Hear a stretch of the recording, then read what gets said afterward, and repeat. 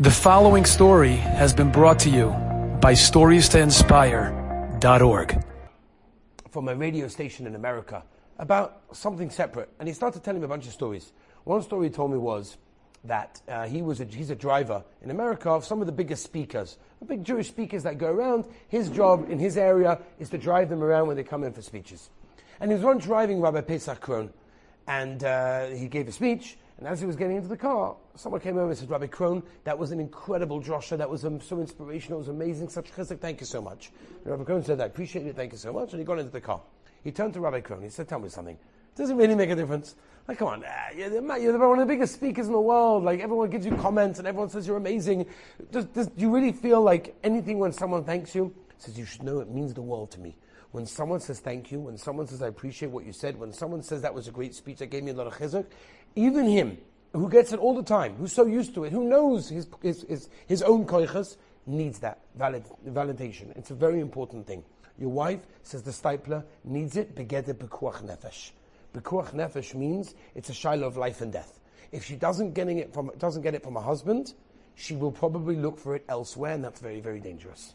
And therefore, Rabbi say, every husband has to know, and every person has to know, and this applies to all relationships in life in general, whether it's your roommate, whether it's your parent, whether it's your sibling, your Rebbe, your teacher, anyone, that everyone looks for validation. It's important to express it. We may think it, we may feel it, but we don't express it. It's something that we have to learn to do. It's an incredible and most powerful tool. Revolt in a school that had a teacher who just didn't make the bar. It wasn't working.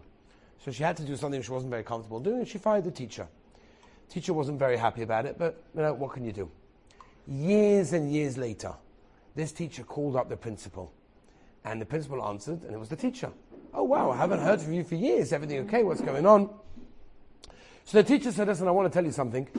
When you fired me, that was the worst thing possible. It was my first teaching job. I was so excited I could finally be a teacher. It was my lifelong mission and aspiration, and you completely shut down the whole thing, and that was it. I was crushed. I was completely crushed.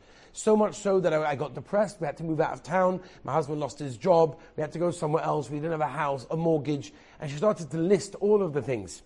And the principal was like, getting more and more uncomfortable as the conversation was going. Like, well, where are you going with this? So the teacher started continuing, and she said, "Well, I'll be honest with you. I started a teacher's training course. I really want to learn how to be the greatest teacher in the world. So I started a course on how to become the best teacher. And one of the assignments that we have to do is to write about the person that we hate the most. Therefore, I'm calling you." Right? That's what she said. The principal was like, "Whoa, okay." So then she continued, this teacher, and she said to the principal, "But the next assignment we were given was to find 10 things that were actually good about that person." And I started to think, in the beginning I was like, no, that person is horrible, they fired me, I can't believe it, my job, I had to move location, houses, kids, everything, it was terrible. Until I realized, hold on a minute, I do remember though, when I first came into the area, so you brought in a cake on Erev Shabbos, which I thought was so nice.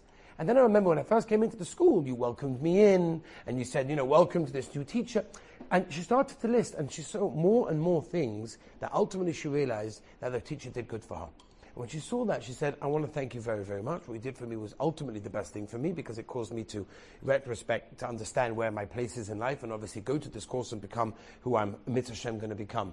But that's the idea. The idea is sometimes we have to look deep. Sometimes we have to look beneath the surface and see the wonderful things that we have in our lives. When you're married and you have a wife that loves you, that cares about you, that does so much for you, sometimes you have to remember these things, and you have to concentrate on them and think about them all the time, so that you can not only think them, but you can also express them. Mitzvah Shem, next week, brand new topic. Enjoyed this story? Come again. Bring a friend. StoriesToInspire.org